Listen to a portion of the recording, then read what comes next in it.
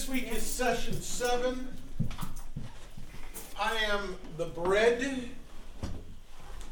Jesus provides spiritual food that always satisfies.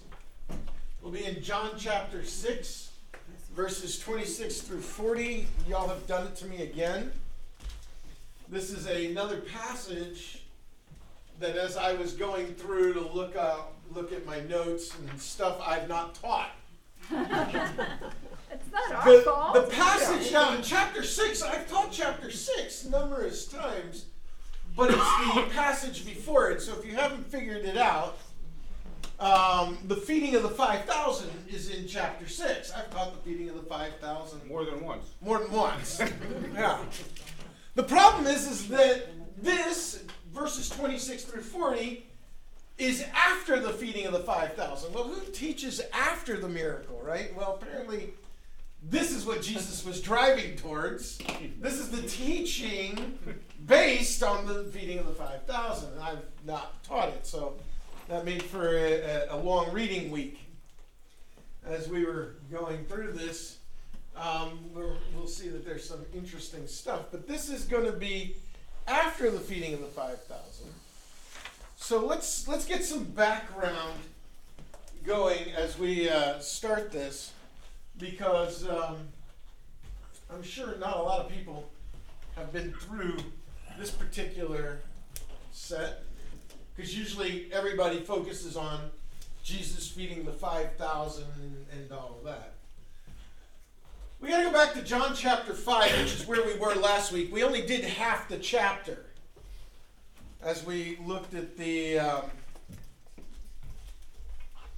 story. And I must apologize. I made a mistake last week when I was showing you all the pictures and all that. I kept calling the pool Bethsaida. Bethsaida is actually a city north of Galilee. Y'all didn't call me out on it. It's supposed to be Bethesda, like the hospital. That's the pool. It's Bethesda, not Bethsaida. So I have to correct myself.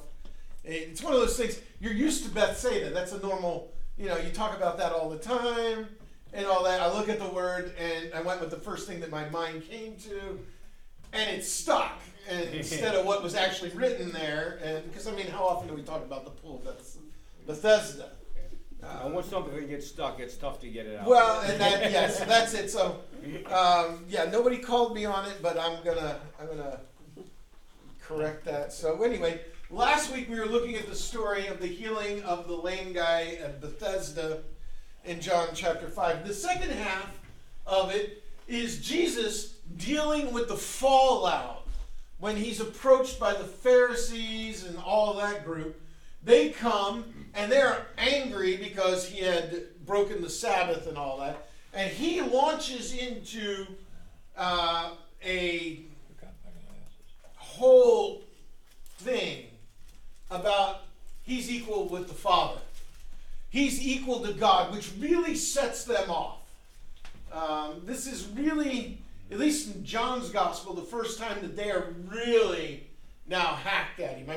He drove out the all the money changers and all of that early on, but now this is blasphemy. This is that was just them. They were annoying the money changers, but now he's using God's name in vain. He's claiming equality with God. This is a stonable offense, and they begin to seek his destruction because of it. So John chapter 5, the second half, the end of it, is a corner that gets turned. Jesus was tweaking their nose before with the whole money changers and, I've got to be about, this is my Father's house and all that. That was okay. They could live with that. But now he's turned to blaspheming. His sayings are becoming problematic, and they've got to deal with him. Except that they can't. We come into John chapter 6, and Jesus realizes he needs to return to Galilee because it's not his time. He knows the program. He knows what's going to happen and when it needs to happen. He has not yet hacked off the Pharisees and Sadducees enough that they would drag him to Pilate and demand his execution. He's only made them mad. They're wanting to kill him and all that, but he hasn't made it. He's got to crank it up a little more yet. He's got more teaching to do so that people understand who God really is and who he's not, because the God that those people worship is not his Father. So he returns to Galilee, and he goes out to a desolate place. And people follow him. And they didn't bring any food. Now, I don't have any pictures of the desolate place. We drove through because we don't know exactly where it took place. If you give me a moment, I will put a map up and we'll talk about it. But he feeds 5,000 men. We don't know how many women were there. We don't know how many kids were there.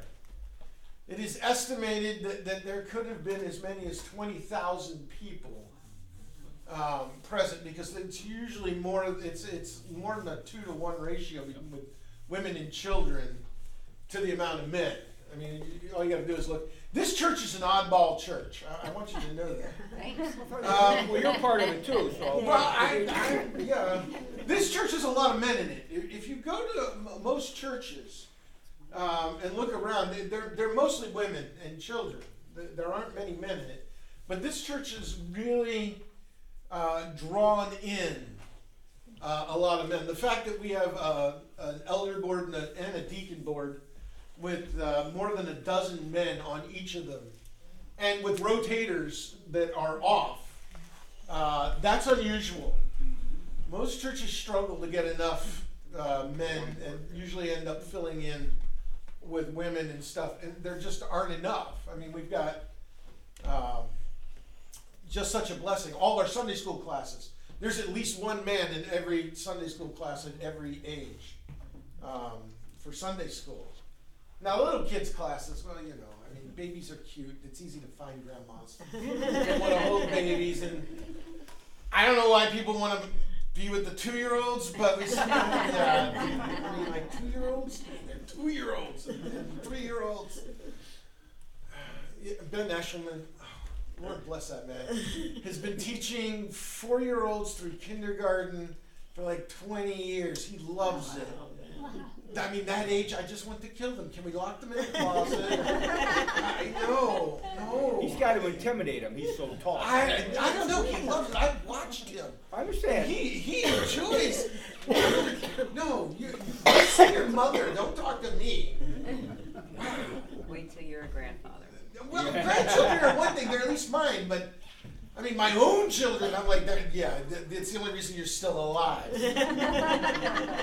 I don't want to have to pay for the diapers the second time. Yeah, but they do. And so, we have a lot of men. And so 5,000 men go out to hear what Jesus is saying. And 20,000 people get fed. After this, I mean, that would be tiring enough. I mean, I don't know if any of you have ever, well, I know you've done catering. Bruce, it's tiring to serve up that much food. And I mean, usually you have a large staff. I've done enough catering. It's exhausting. You get to the end of that banquet, and you gotta plate everything up, and bring it in, and clean it up, and all. It's like, just pile the dishes back there. The dish people will be in tomorrow. Let them finish. Oh my word, I'm going home. My legs are like jelly. Your arms are exhausted. You're tired. And Jesus sends the disciples off, and we get the whole Jesus walking on water. He spent the whole day with people, feeding them, talking, teaching. And then we get the Jesus walks on water. So we're skipping over that too. We're going to skip over the feeding of the 5,000 and the walking on water, where he catches up to the boat and all that. And we're going to go on to what he actually has to say about being the bread of life. So let's roll with that. So this is our background. This is what's taken place. All right, so probably a month ago, He was in Jerusalem, healed that man at Bethesda, dealt with the Pharisees, traveled back to Galilee, and it's probably been a couple of weeks, 3-5 weeks, so somewhere a couple of weeks to a month, and this takes place. He's off on his own. Usually Jesus would go off on his own to be with the Father, probably because he's tired. I mean, you ever get wore out of people? That's likely what it is, and he goes off and they chase him down. So here we are. This is a map of the Sea of Galilee. There's Bethsaida. Yeah, that's Bethsaida. This is the north end of the Sea of Galilee. Here's Capernaum, where Jesus is based out of. And why is he based out of Capernaum? Why is he based out of Capernaum and not Nazareth? Because John's family lives there and he's staying with them. Yeah, John's family's there, his cousin, and he's staying there. Likely, we get no mention of Joseph. We know that his mother had been there, so my guess is that dad died and they moved in with that branch of the family. We don't know that for sure, but that's likely why he's based out of Capernaum, even though he's from the little town of Nazareth. Really, after he grows up, we never really talk about Nazareth again, although it does seem that his brothers and stuff maybe have the house there. We don't know. There's some things, because he does go back and he gets confronted by his brothers and stuff, but maybe his mother just spends a lot of time with his sister. I don't know. Why would anybody want to do that? It's Carol and Andy sit back there like two peas in a pod. Yeah. That's true. Okay, so he goes out to this desolate place, which is this area here. Now you can see the terrain. If you know how to read a terrain map, this area is flat with the water, and you can see that it starts to slope up. It's more of a cliff. That area, when we were in Israel, is just fields. Endless fields of grain. I don't know what it was like in Jesus' day, but there's no houses. You don't see anything. You're driving, because we were driving the highways through here, and we drove through it. They drove through the area, and they're like, this is the desolate place. Because the Mount of Beatitudes is somewhere right in this region, on this cliff. It overlooks it, which is where Jesus does the Sermon on the Mount. It's somewhere out here. It may have been the same place that he fed the 5,000. I don't know, because we don't know where it is. We know that there is a church out there that the Byzantines built, and the Catholics run today, and all that. And if we get to that passage, and I'm teaching it, I'll show you. The view is stunning. The way that the land is with the water behind and all that, it's a natural amphitheater. So the voice would carry very well. And there's absolutely nothing out there. And you can see it. Now this red line is the path, likely, that the disciples took. They came down the mountain to this spring. Heptagon spring, and got on their boat to go back to Capernaum. And that's where Jesus would have walked across the water and caught up with them and all that. Because like I said, this is a cliff face. You can't get to Capernaum from here. You have to go out to the road, which means climbing all the way up to this road, go around, down, and then come back over. That was the way it was. There was no way to get along the water there. You couldn't just walk up the beach and be there. You had the boat. And so that's what he does. And Jesus walks on the water. So that's that region. I really don't have any. I have pictures of Capernaum, but I'm saving those for when we get to that. But questions or comments on where we are? You can see there are no towns. That Gennesaret would have been the closest place to go get bread. And it isn't a big town, so 5,000 men, 20,000 people. You're not walking into a town of 1,200 and buying bread for 20,000. It just isn't happening.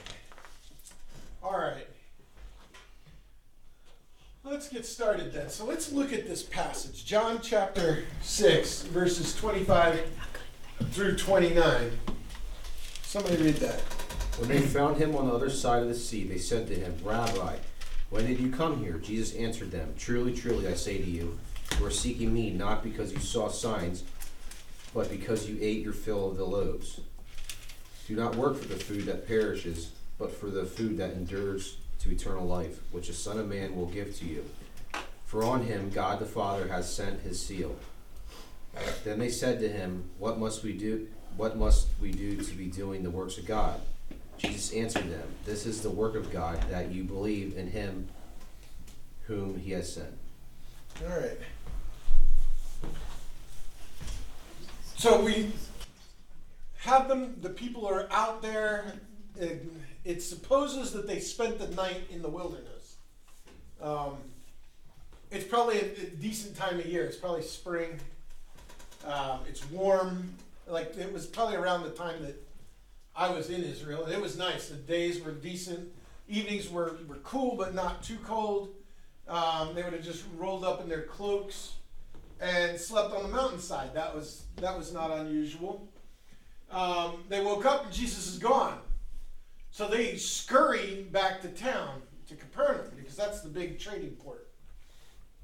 And they find Jesus there, and they're like, wait, how in the world did you get there, right? But he is dealing with the real question, isn't it? The real issue. Truly, truly, I say to you, you're not seeking me because you saw signs and wonders and all that. You're seeking me because I fed you. You ever feed a stray cat? It isn't interested in you. Cats are never interested in you, right? You ever own a cat? If it comes and it's rubbing up against you, it wants something. Mm-hmm, yeah. Cats look at you like your staff. Yeah, exactly. Cats don't have owners, they have staff. That's absolutely right. And that's what these guys are doing, right?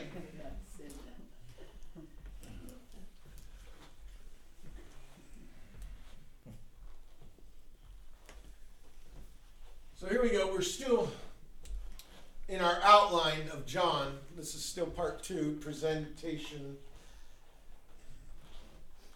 Christ is the Son of God. And as we look at this, we see there are wants and desires. The people want to find Christ. They want to find Jesus.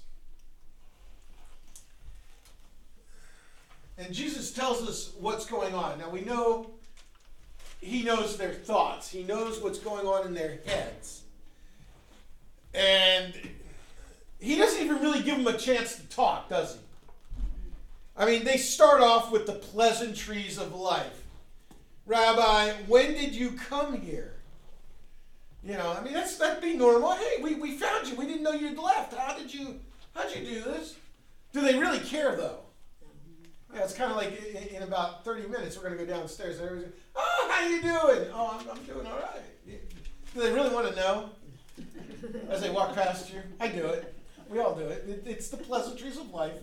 It's being nice. And that's what they are. Jesus is not having any of it. Because he launches into this whole thing. Look, let's get right to the truth. I mean, that's the whole idea of truly, truly. This is the truth. This is what you're thinking. They're not impressed with Jesus. They're not impressed with him. Okay, you did a miracle. It's not impressive. Just give us more food. That's impressive. Feed our bellies. Let's face it. I'm hungry. Feed me. That's all they're concerned with. It was food was the number one issue of that day. because most of it went in taxes to the Roman government. You either sold what you raised or grew or had for the money to pay your taxes, or it was confiscated. They would come and take it for their military. See, the Romans did not believe that you could trust merchants. And so their tax base was not based on the merchant class. They were wily, they were shifty, they were untrustable, and all that. So the Romans based their tax brackets on land owners and land users. The farmers paid the most taxes. They were trustworthy because they were tied to the land. Can't escape. Merchants, on the other hand, it's just a bag of gold. They put it in their pocket, walk away, and they're gone. So their whole economy, or the government's economy, not the nation's economy, the government's, where they get their money, was based on the people that had property. Now, those that were in the government weren't taxable. I mean, why would we tax ourselves? We pay ourselves, right? So they had large tracts of land that were very productive that the government didn't tax. That meant everybody else had to make up for the governors and all those people. And that included the soldiers that would be retired on lands, because they were given land as their retirement and they would work that, but they weren't taxed for it because they were soldiers. So the people had to raise enough crop for the government, for their taxes, which were very high, and to live on. So when Jesus feeds them, that's a huge thing. I mean, that's like, wow, this is awesome. And he did it from nothing but 5 loaves and 2 fish. I mean, that's, wow, if you could, I can make 5 loaves, I got enough grain. And if we could just multiply that out for days, I wouldn't have to work again. I wouldn't have to, this is the government subsidy handout kind of thing. I could just live on that. See, I think that's what was great back in, I guess it was the 70s. And the government, you get milk, cheese. Well, you can't do a whole lot with milk and cheese. That gets old real quick. You want more than that, you got to get a job, work, go to the grocery store and buy a loaf of bread to go with that milk and cheese. I mean, you know what I'm saying? Now we just give them that little card. You go to the grocery store, buy whatever you want. Well, of course, they're getting whatever they want. But when you were stuck eating second-rate government low-grade cheese and the leftover milk that's watered down and whatnot, and that butter, you remember that butter? Anybody ever have that? That butter was nasty. It didn't taste like butter. It's clear it probably wasn't, right? No, it was butter. It was, but there was like, you ever notice on the package this is grade A butter? Yeah. Well, there are other grades of butter, and it's usually used in manufacturing. That all those pie crusts they used to make down there at Smith's, Mrs. Smith's pies. They don't need to use high quality butter to make a pie crust. They use low grade butter. That's where it went. Well, the government would buy up the surplus and give it away. Yeah. Just give us more food. Then we don't have to work. Because then we can just, we just have to pay the taxes. Or we can just get rid of the property and we won't be taxed at all. See, that was the beauty of being a slave. You're not a property owner. You don't have to pay taxes. You don't owe the government anything. And you get your housing and your food from whoever you're owned by. Slavery was a good deal. If you weren't prosperous and ambitious, you just wanted to work. Just want to work and make ends meet and all that. That wasn't a bad thing. But that's what they wanted. And Jesus starts in on this whole thing about food that perishes and not perishes. This is reminiscent of another passage, isn't it? Where have we seen this sort of thing? Not this exact statements, Woman at the well. The woman at the well. Let me give you a spring of living water. That's what you want. And she's like, well, how are you going to do that? I haven't got a bucket. They're like, well, how are you going to do? What are you talking about, this everlasting food? What is this? They don't get it. They're like, just give us food. We're only interested in food. The woman at the well was just interested in water. See the two? Yeah. They're the same thing. He's talking about you need to believe. Now, they said, what must we do to be doing the works of God? Now, we need to understand the Jewish mindset. Merrill C. Tenney, who's a scholar, he explains this. I'm going to read it to you so that you get it. To the Jewish questioners, the attaining of eternal life consisted in finding the right formula for performing works to please God. Okay? So that's the Jewish mindset. I've got to find the right things to do. Every rabbi had their own theories on this. You got to, and the Pharisees all came together and said, okay, these are the rules, and they gave out the rules. Follow these and you'll attain salvation. So to the Jewish questioner, getting eternal life means figuring out God's system. What do I need to do? Jesus directed them to the gift of God that could be obtained only by faith in Him. Again, there is a similarity to the conversation with the Samaritan woman. The idea being that Jesus is contradicting directly the presupposition of the people that are after him, these people that are following. They're wanting bread, and he's talking about eternal life. And they're like, well, okay, we'll go there. We know you're Jesus, and this is what you're doing. How do we do it then? Just tell us what we need to do. What works do we need to do? Then you'll give us bread, right? That's what's going on. Just what do we need to do? We need to go knock on 50 doors? We'll go knock on 50 doors. We need to hand out the flyers for you. We need to double the number of people here so that you've got a big tent meeting going on, right? We'll go out and rake them in. Just tell us, what do you want us to do, Jesus? They don't really care. He says, just believe. He's like, what? Believe? I don't believe in you. You're just some guy. The real question the real question they're asking is, what do we need to do to get the free food? How do we get the all-you-can-eat buffet for nothing? You following me? See, this is really weird, this passage. I mean, nobody really ever comes, and I don't know that I didn't find any notes that I ever even took on this, that somebody taught on this. This is a really, really bizarre passage. Questions, comments? All right, we'll move along.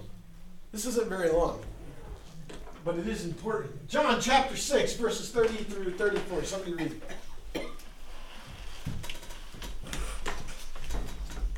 So they said to him, then what sign do you do that we may see and believe you?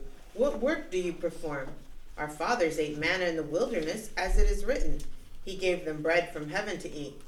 Then Jesus said to them, truly, truly, I say to you, it was not Moses who gave you the bread from heaven, but my Father gives you the true bread from heaven. For the bread of God is he who comes down from heaven and gives life to the world. They said to him, Sir, give us this bread always. Oh, here we go. Sir, give us this bread always. It's the woman at the well. Give me this water. Again, they're thinking only in their physical form. And just look at this. So, all right, you want us to believe. What sign do you show? I mean, you can just hear the sarcasm rolling off the question, right? What sign are you going to show us? He just fed 5,000 people, or men, 20,000 people yesterday on 5 loaves and 2 fish. They were there. They not only watched it, they participated. So, they're like, and look at this. Our fathers ate the manna from heaven. No big deal. So you fed us. Our forefathers, millions of us, lived in the desert for 40 years on manna. That's not an impressive trick. Show us something more impressive if you want us to believe. We didn't believe in God. I mean, God was raining manna down from heaven every day and quail in the evenings. We didn't believe in him then, did we? And they were thrilled with the manna. Yeah, and they were thrilled with it. They're like, this is nothing. Cheap parlor trick. Show us something better. They're too sophisticated for this. They don't care. I mean, they just want the bread. But if you're going to want us to believe in you, step up your game. Moses has already done it. Been there, done that, you know. Right? Here's what it is. The crowds loved Jesus for what they could get out of him, preferably another free lunch. When he spoke again of the Father, they seemed ready to respond, but they rejected him more vehemently. Look, we're not buying into you being something great. Show us something important. Show us something amazing. This is what our world is doing today, isn't it? If your God's so great, do something. Otherwise, get out of the way. We've got better ideas than your old-timey religion, your old dusty documents that are thousands of years old. We're progressive. Show us something otherwise. I mean, if not, you know, we're moving forward. We've got a place to get to. And your religion's nice and all that. It feels good at Christmas. And we like your Easter. We'll take those, but get back in the closet. Right? Are we dealing with the same thing? The world is not impressed with Scripture. It's not impressed with our Jesus. Yeah, they're impressed with their Jesus. Now, you know, you see all the ads. They've recrafted him. He goes, is your Jesus as good as our Jesus? Come on. Jesus isn't going to judge us. He's too loving, right? Yeah, things really haven't changed. So manna. They're like, okay, we had bread. So did our forefathers. Bread is no big deal. Moses did that one. Come on, you got to go one better. You got to do one more. Give us an impressive sign. We want something that truly shows that you are God. Now, I'm willing to bet some of these guys were following John. John the Baptist is dead by this point. More than likely. He died. So a lot of these people probably had followed John at some point in time. Some of them may have actually even been there the day Jesus was baptized, and God bellowed from the heavens, "This is my son." I'd be willing to bet some of these guys were there. But they're like, give us an impressive sign. And Jesus is like, nope. God has already given you the best sign. What is it? Him. Yeah. God gives the bread of life. It's me. They're like, come on, you're from Nazareth. We know who your father is. They weren't impressed. And that was probably said with a snicker because they knew that Mary and Joseph. That is possibility, yes. That they remember that he's the oldest and that, you know, there was this whole going on there. We don't know where you're actually from. Yeah. So this is what's going on. Now this is early in Jesus' ministry here, right? They're not against him. But they're challenging whether or not he's really that important. I mean, okay, you're a rabbi. You've done a few tricks. So maybe you're a prophet. But you want to be in the major leagues, you got to step up your game. Comment, question. There's that whole mindset that nothing good can come out of Nazareth. So includes him, I guess, in there. Yeah. And Yeah, it really does. They were as skeptical in that day as we are today. I mean, you stop the average person on the street in downtown Pottstown and try and talk about Jesus with them. yeah. They're pretty darn skeptical, aren't they? Which Bible you're going to use? I mean, they got all their rhetoric. You know, people do. Or if you were to just even talk with a family member who's unsaved, unchurched, they're like, "What are you talking about? That's old stuff. Nobody cares." Here they are. They're doing it to Jesus himself, and these are his people, and he's performing miracles. I mean, okay, this isn't downtown Jerusalem where he just healed that guy in Bethesda. I mean, that was impressive, right? I mean, we read this stuff and we're awed, we're wowed. You know, this is Jesus, and we're looking at these people and going, but this was every day for them. People were showing up and claiming to be the Messiah. Okay, you're another Messiah. You're the fourth one through here this week. Well, but that's our world, isn't it? You're the fourth guy to knock on my door this week to tell me about Jesus. I mean, come on, we all get tired of going to the door and you're finding a Mormon, a Jehovah's Witness, or some other whatever. We're like, all right, what do you want? And we don't even live in the world of the door-to-door salesman. I mean, that used to... The guy, the Fuller Brushman, remember the Fuller Brushman? Yeah. Boy, we would get in so much trouble because it was inevitable a Saturday morning, and that my father would finally not have to go into work that day. So he's sleeping in, and the Fuller Brushman, and we were kids, you know, you go to the door, you answer it to see who it is. Then we're up there knocking on mom and dad's door. There's a man at the door that wants to talk to you. You come living at 55 and older, they don't allow any salesmen in. Yeah. Well, I don't know that there are door-to-door salesmen anymore. Not really. I mean, you know, usually you call and make an appointment and they come. So, I mean, there are, but there aren't. You Go to text, Amazon. text everybody now. And Amazon. Yeah, well, Amazon, you've already bought the product. Even there. trash companies, though, they come door to door to try to get your business. Really? Yeah, I- because I- they have come to my door. Yeah, knocking on my They door. just Hey, had certain areas that they just did. There's a lot of restrictions about where they can do that. Yeah. by Yeah, the that's true. townships and stuff. Cindy? It is just amazing what God's word says. There's nothing new under the sun. And that's what we're seeing today. Everything that Jesus in their time, we really are experiencing that. Yeah, And we that's- are. Yeah. It's, you know, this is a post-Christian country. Really, we are. I mean, I hate to say it, but it's true. We were a Christian country. We had Christian principles, and the average person respected not just the Christian view, but the whole biblical mindset as a way of life. And we don't anymore.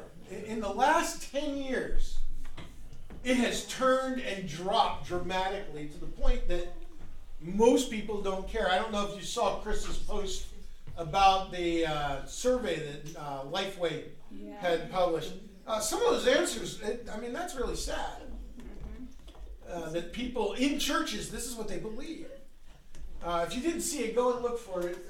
He posted on Facebook, on his blog, I think, the results of a survey of, I think it was 100 questions, I don't remember. I only perused it because it wasn't anything I was surprised. I used to do that when I taught. The first thing I would do is the first day in class, I would give everybody a test to see basic. They loved you, huh? But it was basic Bible questions, like who came first, David or Abraham? And I would do that. I did that with adults, and most couldn't tell you the order of whether David, Abraham, Job, Noah, what order they came in. We know the stories, but we don't know where they fit. Which is why the Sunday school classes that I've been doing over the years here have been whole studies and laying out the context of everything, because we need to understand all that. because we live in a post-Christian society. That's not being taught. Most of you in here probably are the last generation to have had prayer in school and maybe even Bible readings. Not teaching, but Bible readings in school, in public school back in the day. We got rid of that before I was born. I mean, I was 1970. What was it, 62? Something like that. So, I never experienced it, but that's the beginning of where it started to end, where society was no longer in that mindset. As that generation was coming up, they didn't know. I was just going to say, I came across, when I was in 5th grade, our teacher gave us all New Testament. Yeah. And this was a public school. Yeah. And I still had it. I'm like, wow, I don't think they do this anymore. No, you'd be you'd be fired. And the 10 Commandments were posted on the calendar. Sure, Yeah. sure. All that sort of stuff. Well, I remember that. I mean, we still had a lot of it when I was a kid in the early 70s. It hadn't disappeared yet. But as that generation grew up without that knowledge, they're now becoming the people in charge. And what's happened is we've moved from a Christian nation to a post-Christian nation because they don't know anything about it, and the world has been teaching, that it's not important, and there we are. So this is where we're at. And Jesus is dealing with the very same thing. He's the bread of life. No, you're not. We don't know what you are, but just feed us. Give us a donut and we'll go on. All right, so let's move on.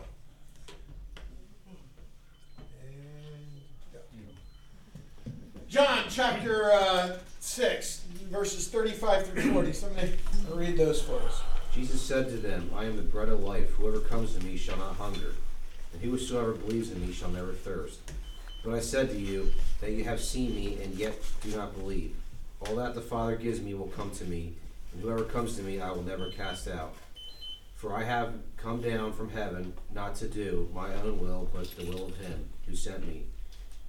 And this is the will of him who sent me, that I should lose nothing of all that he has given me, but will raise it up on the last day.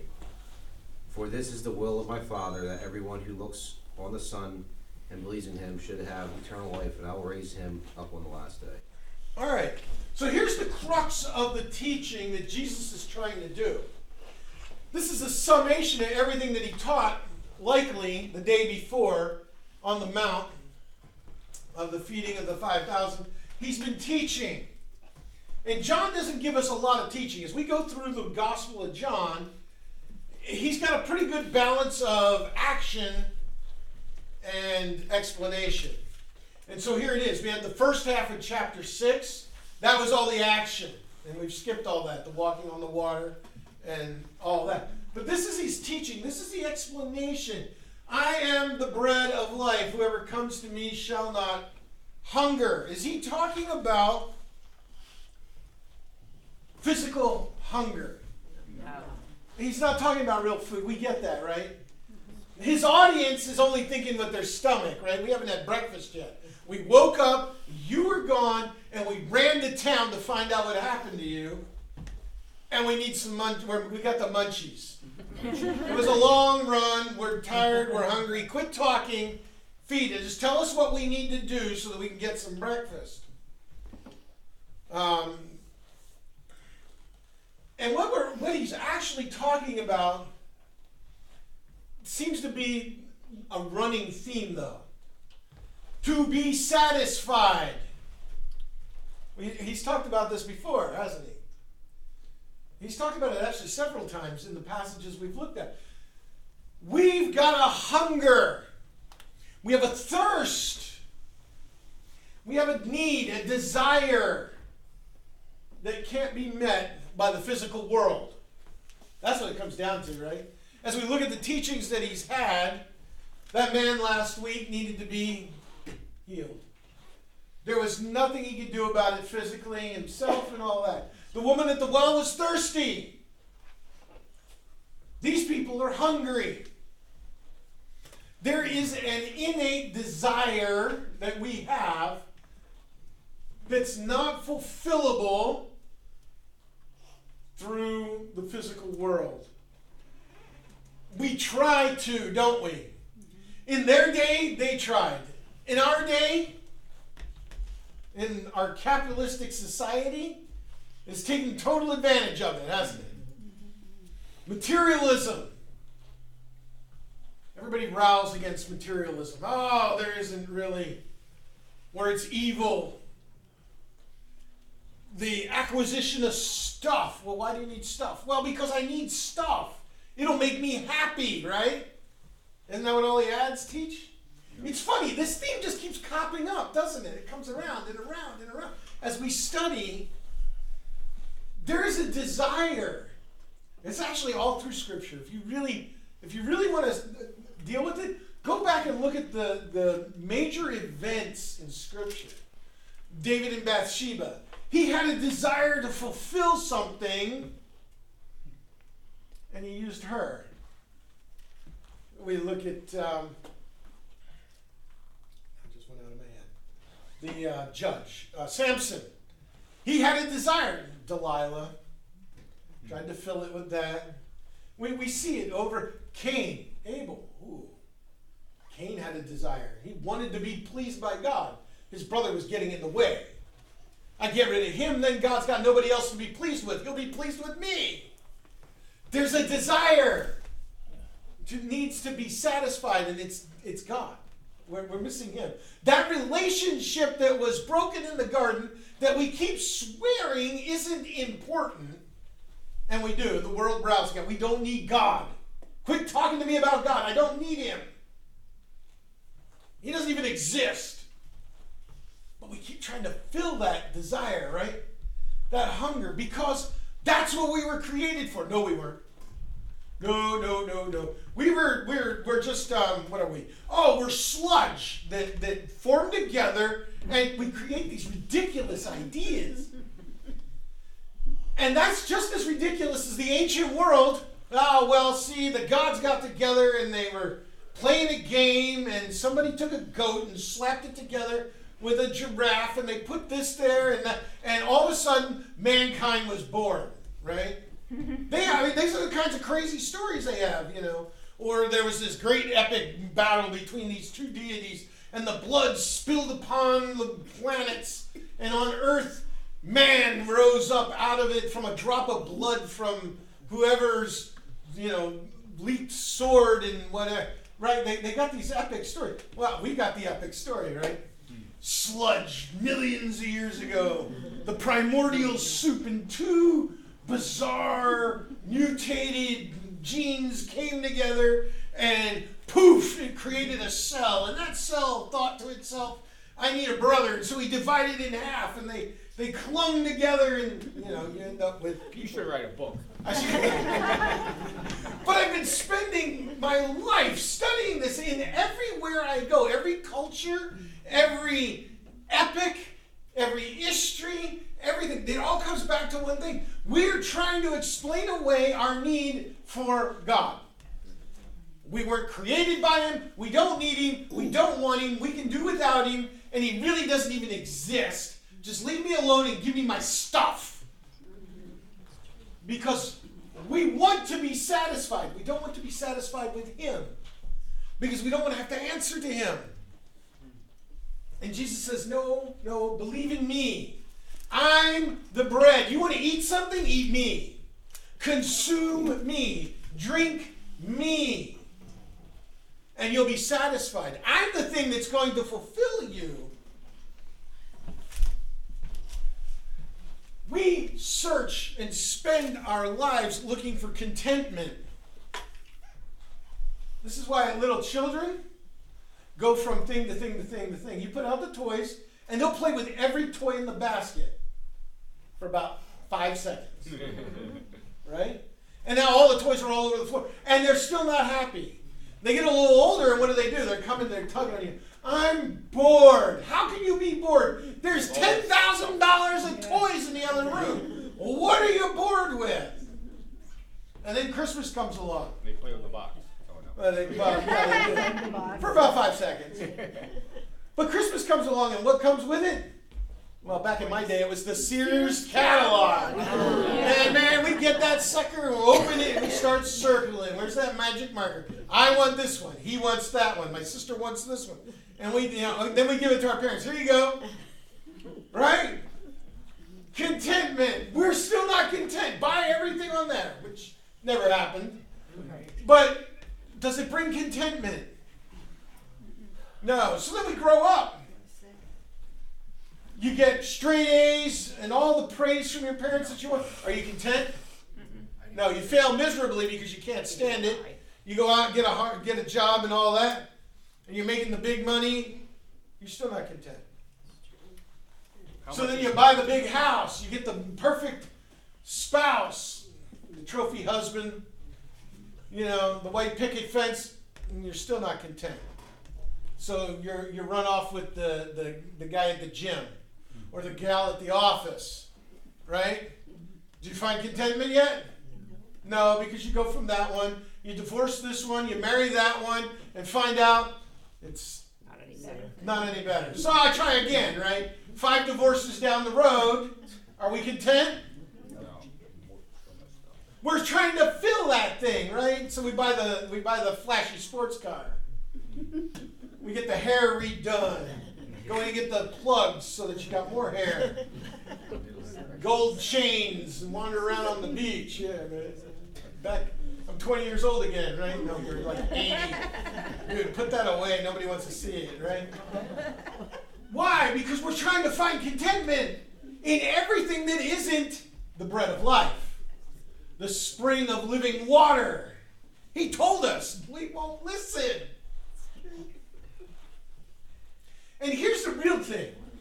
We want to find contentment to be satisfied, but every time we find something, it just goes away. It's unlosable. I don't know if that's really a word, but I'm using it. The contentment Jesus is offering is unlosable, he says in this passage. It can't be taken away. People want to look at this and say, well, see, it's salvation. You can't lose your salvation. It's not that you can't lose your salvation. You can't lose Jesus. Once you've taken him, he's not going away. We look at it from our side, but it's really from his side because he's the one who says it. You belong to me now. I will make you satisfied forever. I am the all-time, long-standing satisfaction, and you're not going to lose satisfaction. You're not going to get bored after 5 minutes and put me in a closet and forget I even exist. I'm the real deal. I'm the wild ride of life that is always thrilling.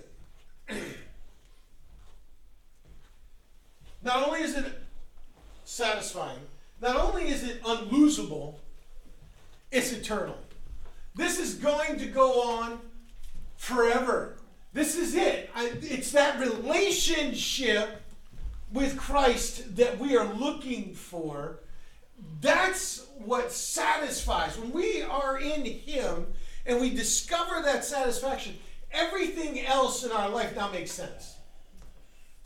It not only makes sense, but it puts everything in perspective to allow us to accept the tragedies of life.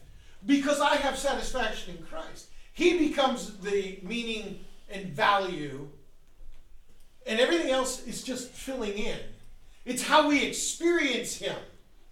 I experience Christ through my relationships with you and my relationships with everybody out there, whether it be nature. I look at nature and go, wow, that's amazing. God has made this so that I could view it and go, wow. It didn't need to be wow. It could have just been okay. It could have been mediocre. God didn't need to make it so amazing. The whole thing that we have the ability to see color. The animals don't. Very few animals can actually see in color. They can't enjoy a sunset. But I can. And it's satisfying when I sit there and I look at that. Because I perceive it as something Christ did for us in creation. He put those systems in place that make the colors the way they are. The way the sky pops. And now my satisfaction in him permeates everything. And so now when I'm dealing with people, I'm seeing it through him and with him and how that works. See, that's what he offers. This is what it means to be satisfied. It isn't how much stuff. It isn't how much accomplishment, how much people see me. It's about them. The problem is that they weren't getting it. Just as our world's not getting it today, Jesus is standing there. They're witnessing it. They don't get it. And here, I'm going to show you, this is what's actually going on. Unlosable is a word. I just looked it up. Yeah. C.H. Spurgeon, I think he says it. Those who seek Jesus Christ with the groveling desire to make a gain of godliness are hypocrites of the meanest order. Like Judas, they will follow the Lord while they can steal from the bag. And like that son of perdition, they will sell him when the 30 pieces of silver are the reward of treachery. These people were chasing after Jesus to get something out of him. Judas, the whole reason he's with Jesus is because he kept the money bag. And it says he was stealing out of it. He was taking it. He was not interested in Christ. Now, this is the question then. Why? Why are you a believer? Is it because you're getting something out of Christ? You think you're going to be saved from hell? That's a thing. You will be. But are you following him out of fear of that? Or are you following him out of a choice to be satisfied in him? See, that's the deeper thing. We go around and most evangelistic methods are to offer people the consequences. Hell or heaven. Well, who in the right mind is choosing hell? But it's not hell or heaven. That's not the issue. It's satisfaction in Christ. Do you want him? Do you want the bread of life? Are you willing to make him the whole enchilada in your life? Are you eating him? I mean, that sounds so crazy, right? Cannibalism, right? We're going to eat him. But we devour him to satisfy our soul in order to be filled. We need to be turning to him for everything. He's the satisfaction. The bread, the water, the healing. We often come to him originally for the wrong reasons. These people had come to him in Capernaum because they just wanted to eat. And when they got there, he says, look, there's more to it than this. And they got mad. They're like, you're not that important. Because they are this groveling desire. People do this. They come to church, they come to Christ because they just want something. They don't want to be caught in heaven. They want to be good enough. They want to be whatever. And so their desire isn't for Christ. They're not looking forward to an eternity with him. They're looking for an eternity where they're not going to be consumed in the eternal lake of fire, and they can go on about their business and do whatever it is they want to do. So they want to go to purgatory instead. Right, yeah. They're basically wanting to be able to live their life their way, the way they want, in heaven. And that's not what it is. See, me, I can't wait because I want to be there. I want to sit and listen to him. I have yet to sit under his teaching. I want to sit as the apostles did at the feet and ask my umpteen billion questions. Like, why the mosquito, Lord? Explain how it fits in the system. But that's what I want to do. I love study. I love the understanding. And I can't wait for it to happen. But I'm not there yet. These people, They just wanted to eat. I can't wait for the banquets. I want to see what kind of cuisine Jesus serves at his banquet. I've been to a lot of banquets. I've eaten a lot of food all over the world. I can't wait to see what he serves. That's going to be interesting. And then I want the recipe. I'm going to sit and swap recipes with him. As long as it's lasagna, right? Right. But that's what it is. People just want to get what they can get from you. Give me whatever you got, and I'm going to keep on going because there's more life over there. He is the life. I saw a hand back there. Cindy. That's why we need to guard ourselves, because we're losing the wonderment of what Jesus is truly all about. Without him, we're nothing. And with him, all things are possible. So, as believers, and thank you for bringing all of this out and reminding us again who we are in Christ. You are welcome.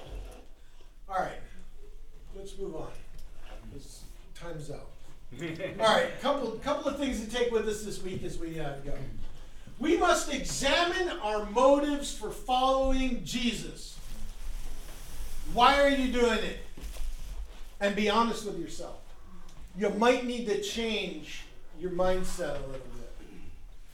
And then secondly, our security is through faith in Jesus. That's what we've got to hold on to. That's what makes it all possible. He's the bread of life. All of life comes through him.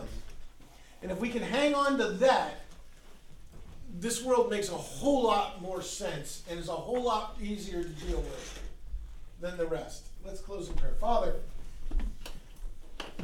we thank you for sending the Son, the bread, the wellspring. He's the all that we need. He's the satisfaction we are looking for. Lord, help us to grasp and hold on to it and remember it every day, that he is our satisfaction. In Jesus' name, amen.